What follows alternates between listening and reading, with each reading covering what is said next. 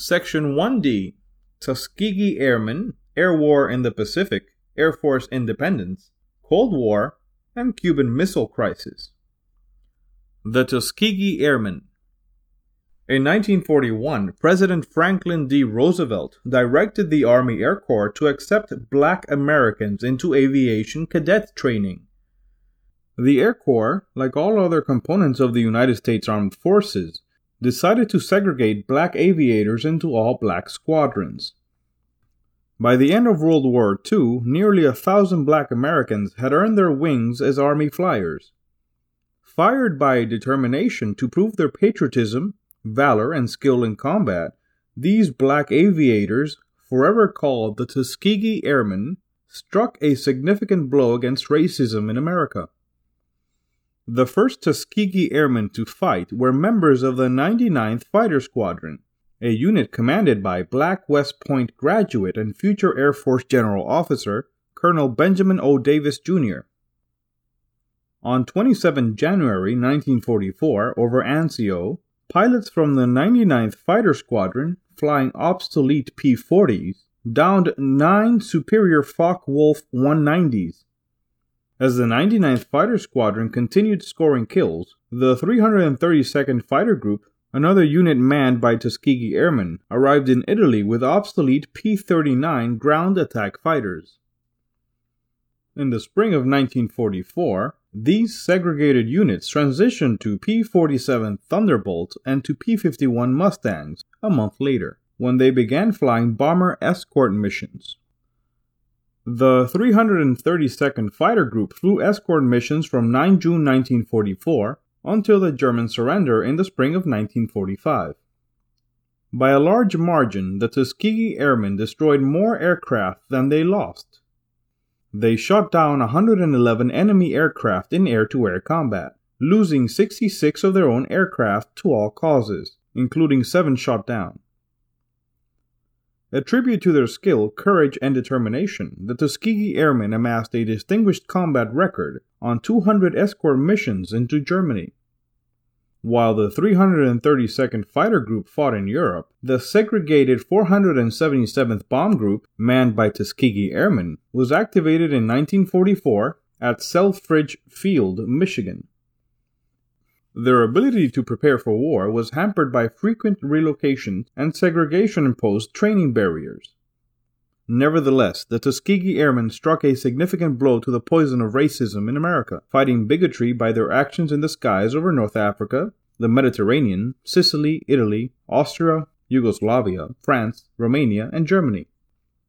With their record, they dispelled myths, opened eyes, rewrote history, and prepared the United States Air Force to be the first armed service to integrate racially. Air War in the Pacific. America's first combat experience in the Pacific theater of World War II occurred before the declaration of war. In early 1941, former Air Corps Tactical School instructor Claire Lee Chenault organized the American Volunteer Group, known as the Flying Tigers, to aid nationalist China against Japanese invaders. Famous for shark mouths painted on their Curtiss P-40 Warhawks, the Flying Tigers amassed an impressive 286 confirmed victories, losing only 12 pilots before being disbanded in July 1942. The Japanese forces appeared invincible during the first 6 months of conflict, and America needed a strong offensive strike against the Japanese to boost sagging morale. On 18 April 1942, Lieutenant Colonel James Jimmy Doolittle led 16 North American B-25 Mitchell medium bombers, launching from the carrier USS Hornet, in a bombing raid on various targets in Tokyo, Kobe, and Nagoya. The Doolittle raid inflicted little damage, but the gesture shocked Japanese military leaders and cheered the American public. Upon his return to the United States in May 1942, Doolittle received the Medal of Honor and promotion to Brigadier General.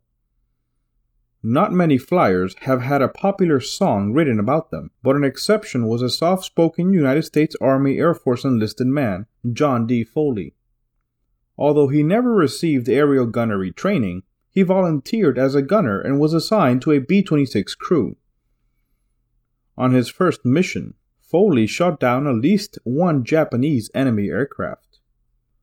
Other 19th Bomb Squadron members confirmed his victory, and he was nicknamed Johnny Zero by a war correspondent.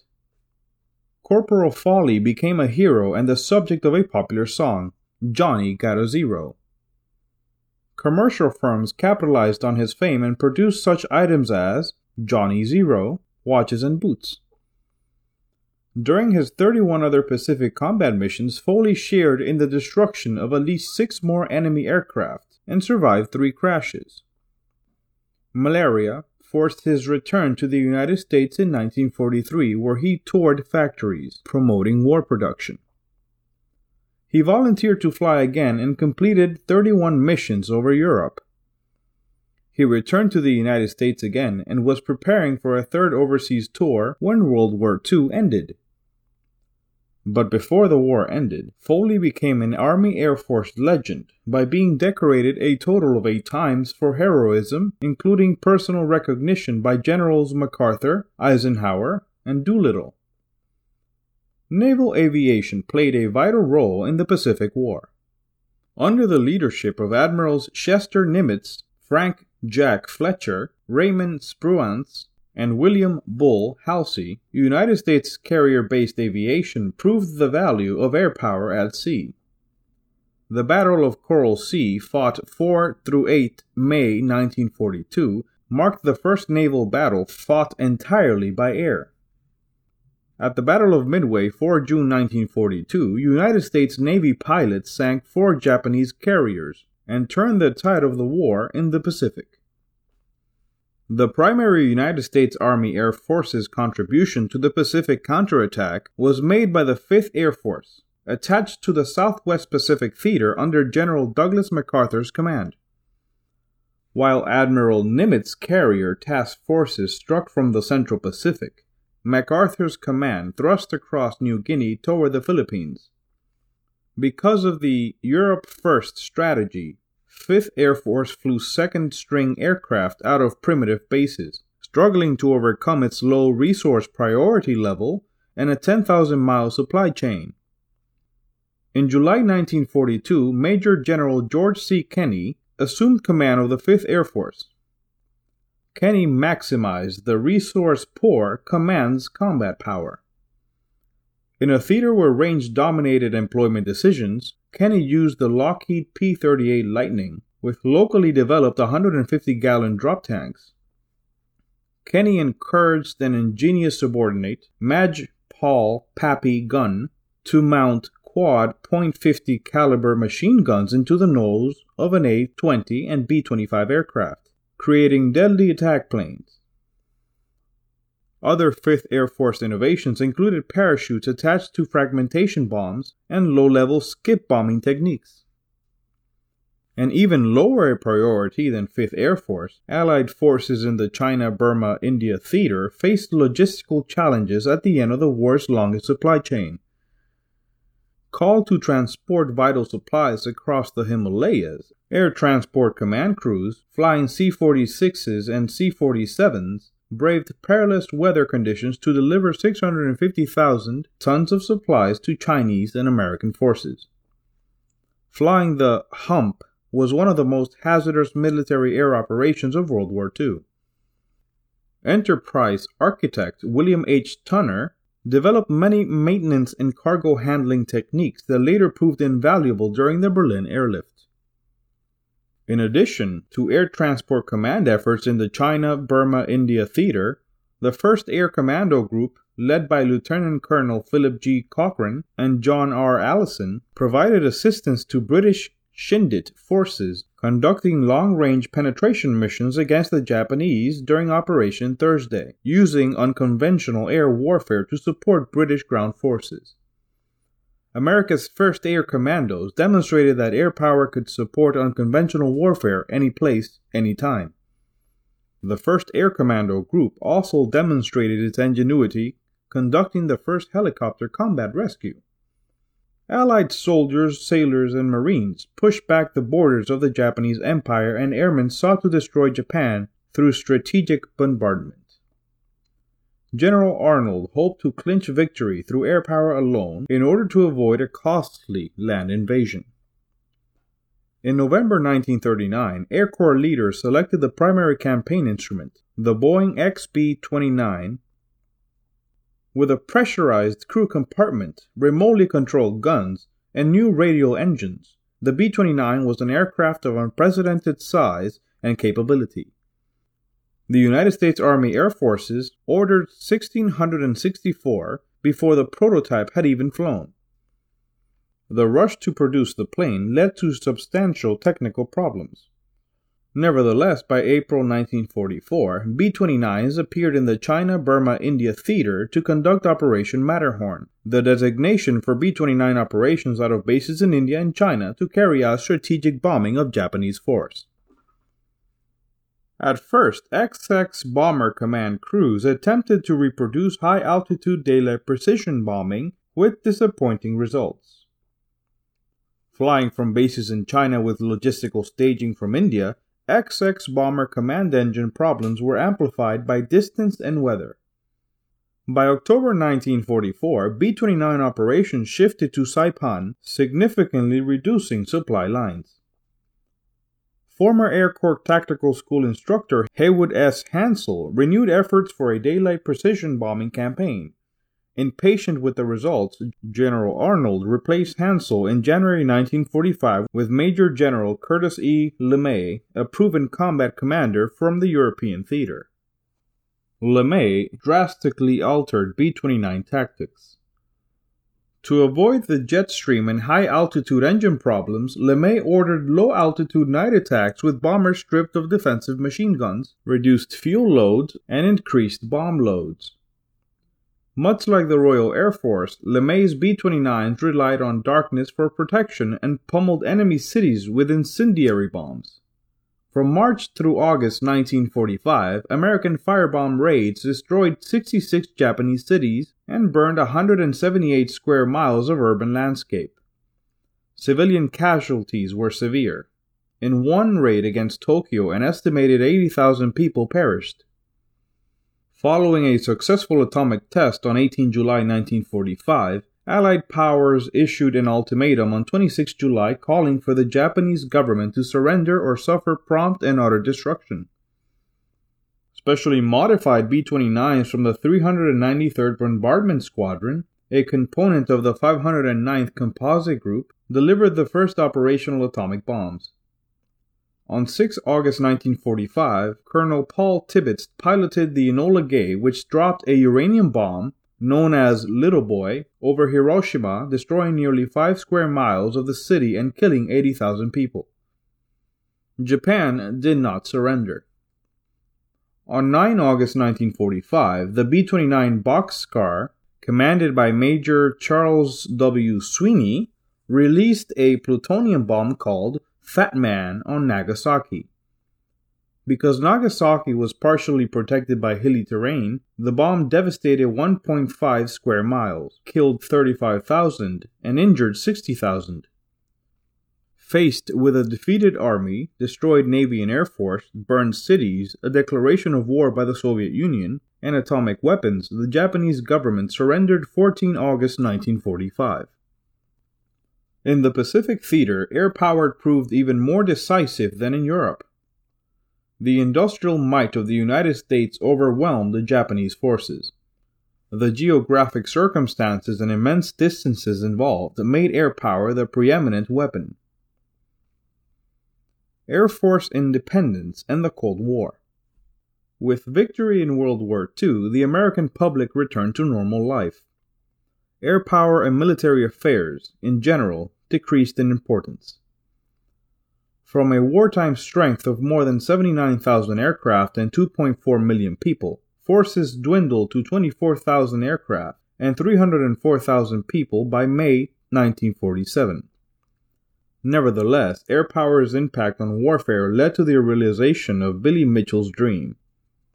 On 26 July 1947, President Harry S. Truman signed into law the National Security Act of 1947, which provided for a separate department of the Air Force. On 18 September 1947, Stuart Symington became the first Secretary of the Air Force and officially established the United States Air Force as an independent, co-equal service.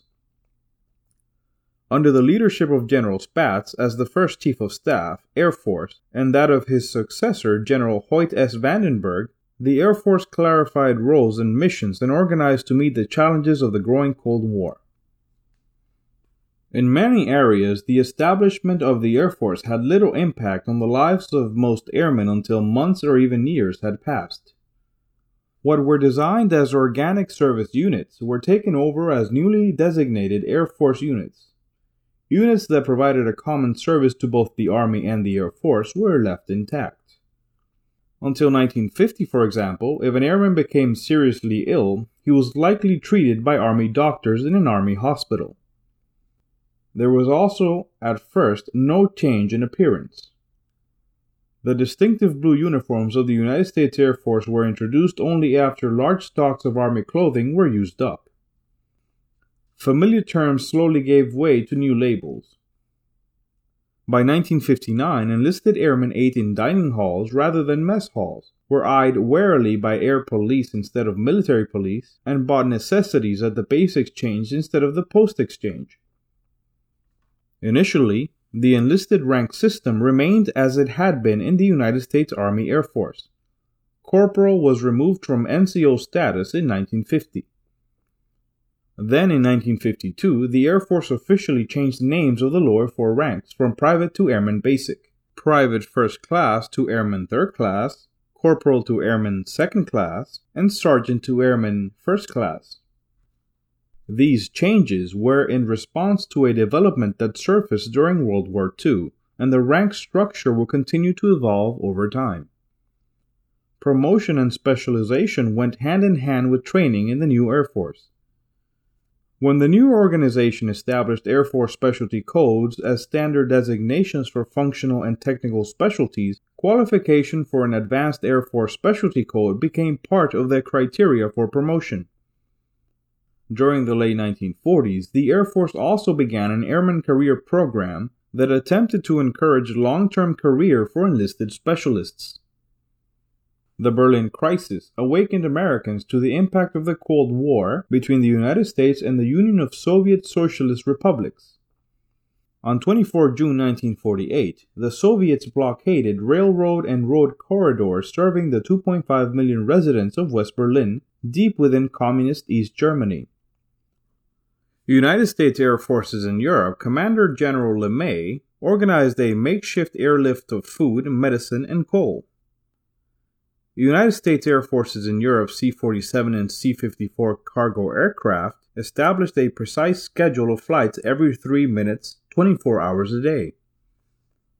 After the first month, Major General William H. Tunner assumed command of an expanded effort that would include 300 American and 100 British aircraft flown by air crews who would apply lessons learned while flying the Hump during World War II.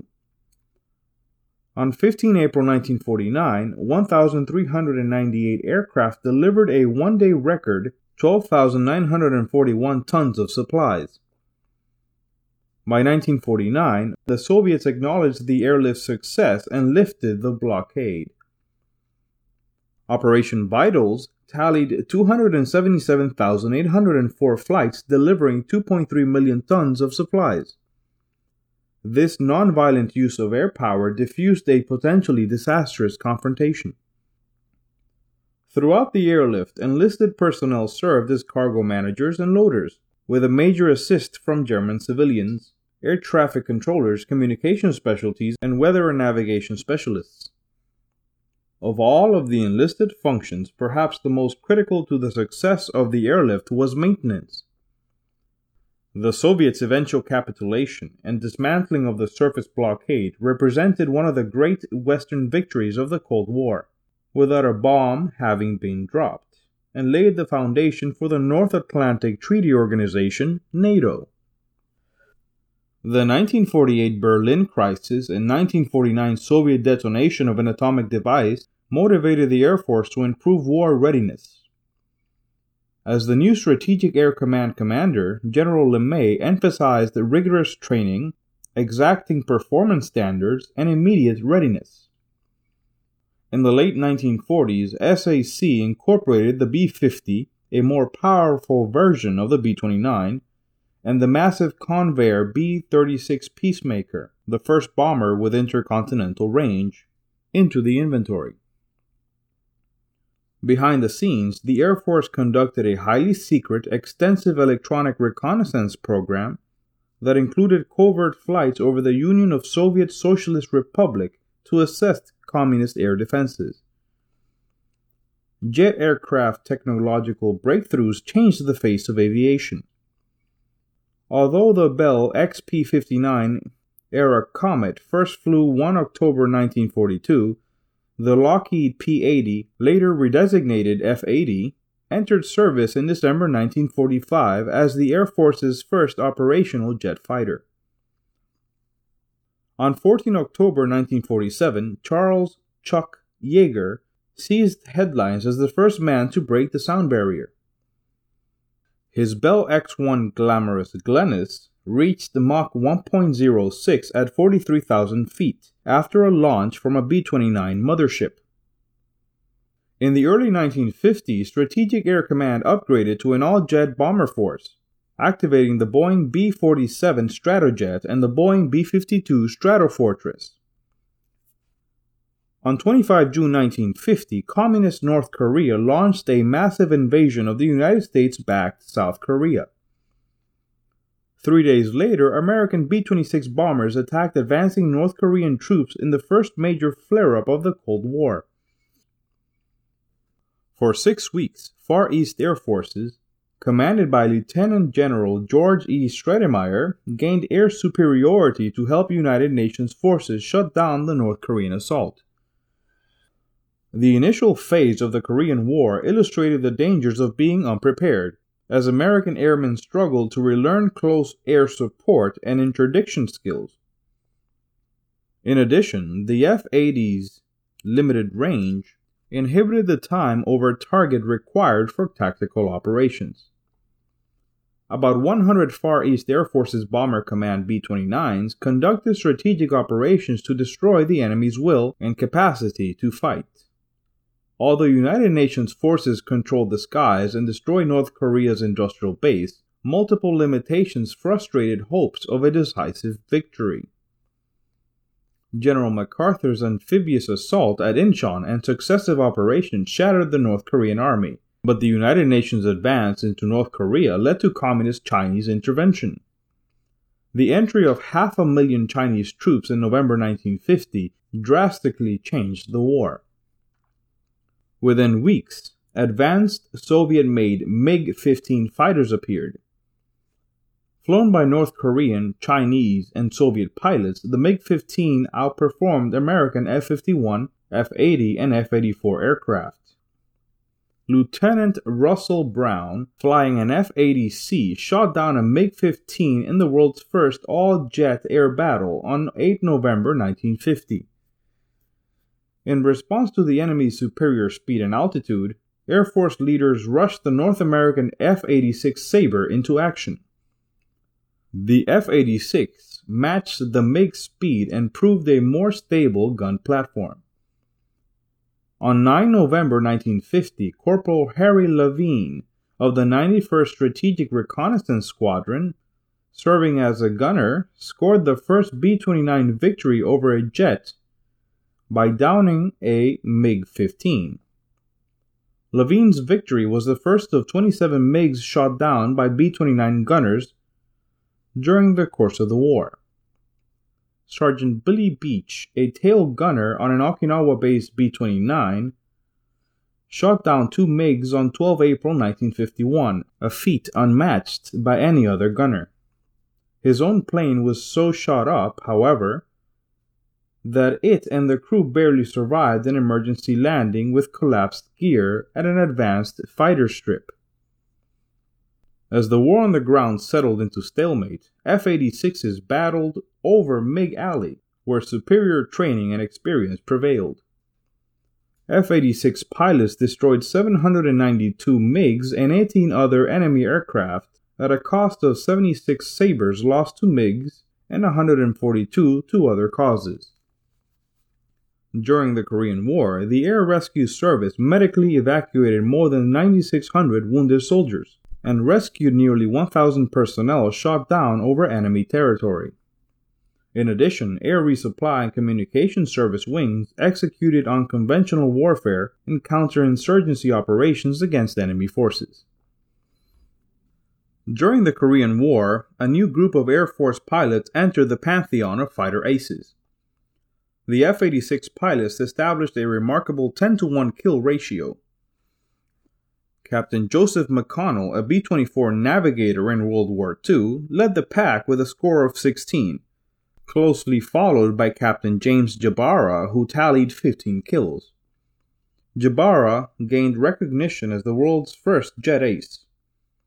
Unlike the mass squadron formations often flown in World War II, Korean War pilots devised new tactics based on flights of only 4 F-86s. Despite success in the air war, the Korean War frustrated American air power. Accustomed to the commitment of World War II, Korean War-era leaders struggled under political, technological, and resource limitations inherent in the Cold War. Worried that the conflict in Korea foreshadowed a Soviet invasion of Europe, American policy makers limited operations in Asia in order to build up North Atlantic Treaty Organization forces. Nevertheless, United Nations forces repelled 2 communist invasions of South Korea, and American air power secured the skies against enemy air attack. After the Korean conflict, Air Force missile and space capabilities developed rapidly. In late 1953, Assistant Secretary of the Air Force for Research and Development, Trevor Gardner, convened a group of experts known as the Teapot Committee to examine the field of long-range missiles. The committee's 10 February 1954 report recommended accelerating intercontinental ballistic missile development. Based on the recommendation, the Air Research and Development Command, on 1 July 1954, established the Western Development Division in Inglewood, California, to develop and field intercontinental ballistic missiles. On 2 August 1954, Brigadier General Bernard Schriever assumed command of the new organization.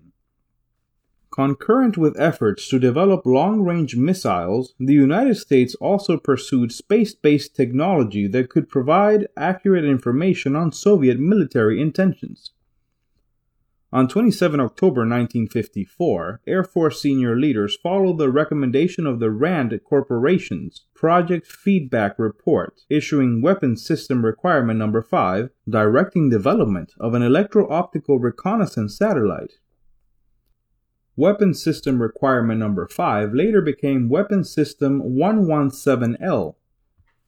The scope of Weapons System 117L eventually broadened to include other space-based missions such as meteorology, missile warning, and multispectral imaging. On 4 October 1957, the course of missile and satellite development changed when the Soviet Union successfully launched the Sputnik 1 satellite into Earth orbit.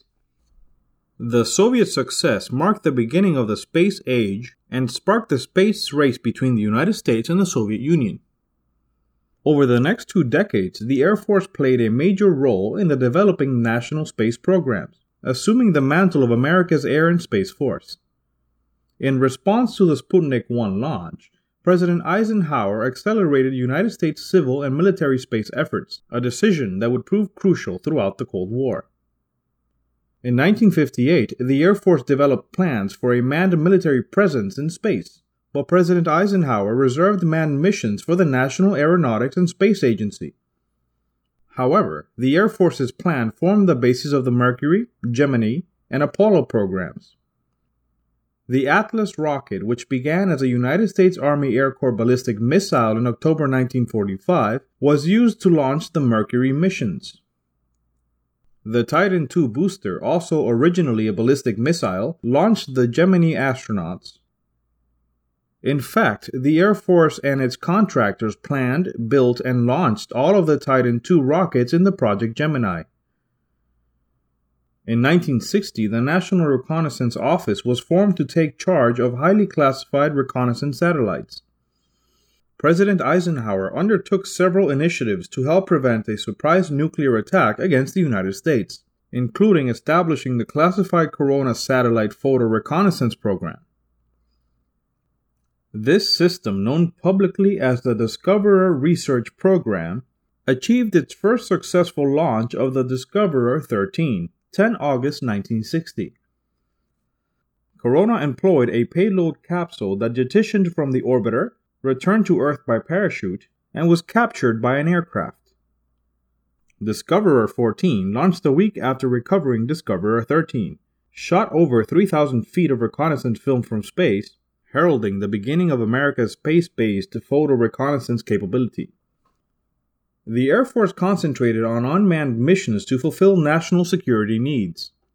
Space reconnaissance satellites, for instance, supported strategic deterrence throughout the Cold War, providing invaluable knowledge of the Soviet Union's nuclear inventory and verifying arms control treaty compliance.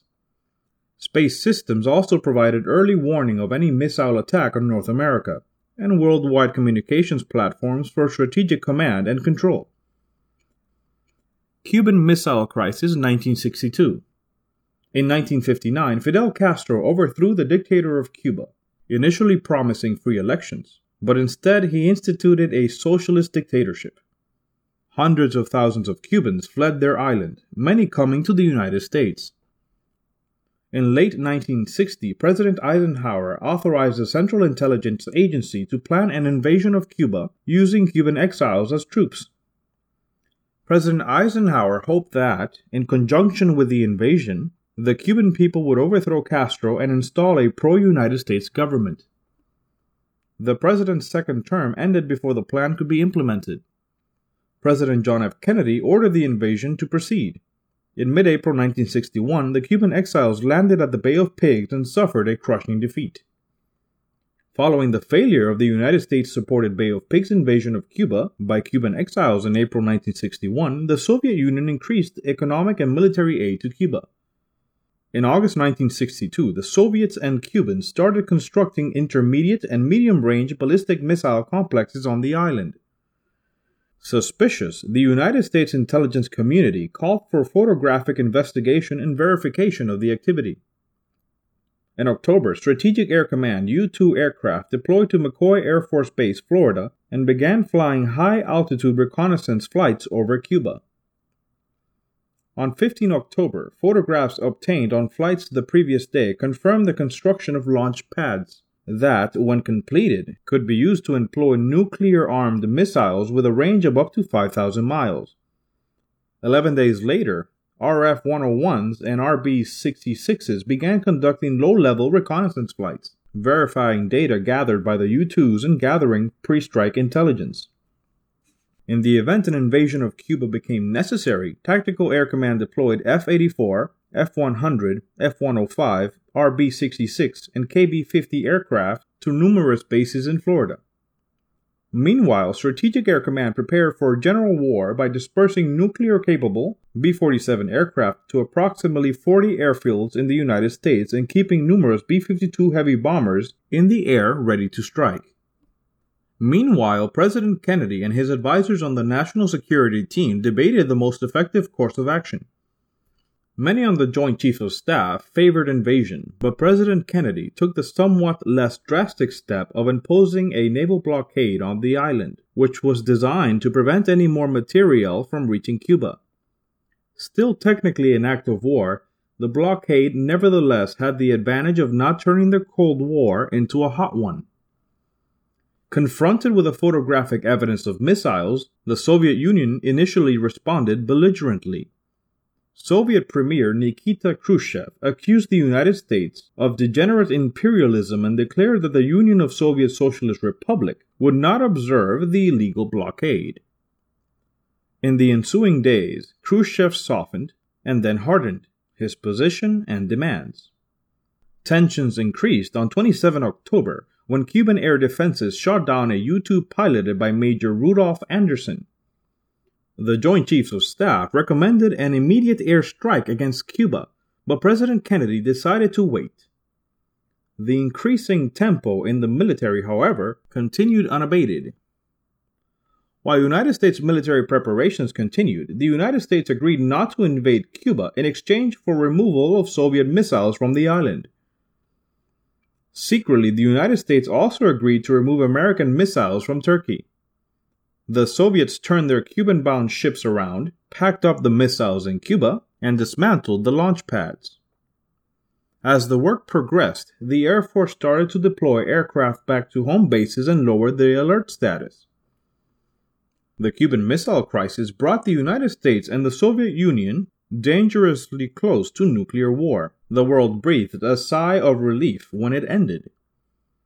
The strategic and tactical power of the United States Air Force, coupled with the will and ability to use it, provided the synergy to deter nuclear war with the Union of Soviet Socialist Republic and convince the Soviet leaders to remove the nuclear weapons from Cuba.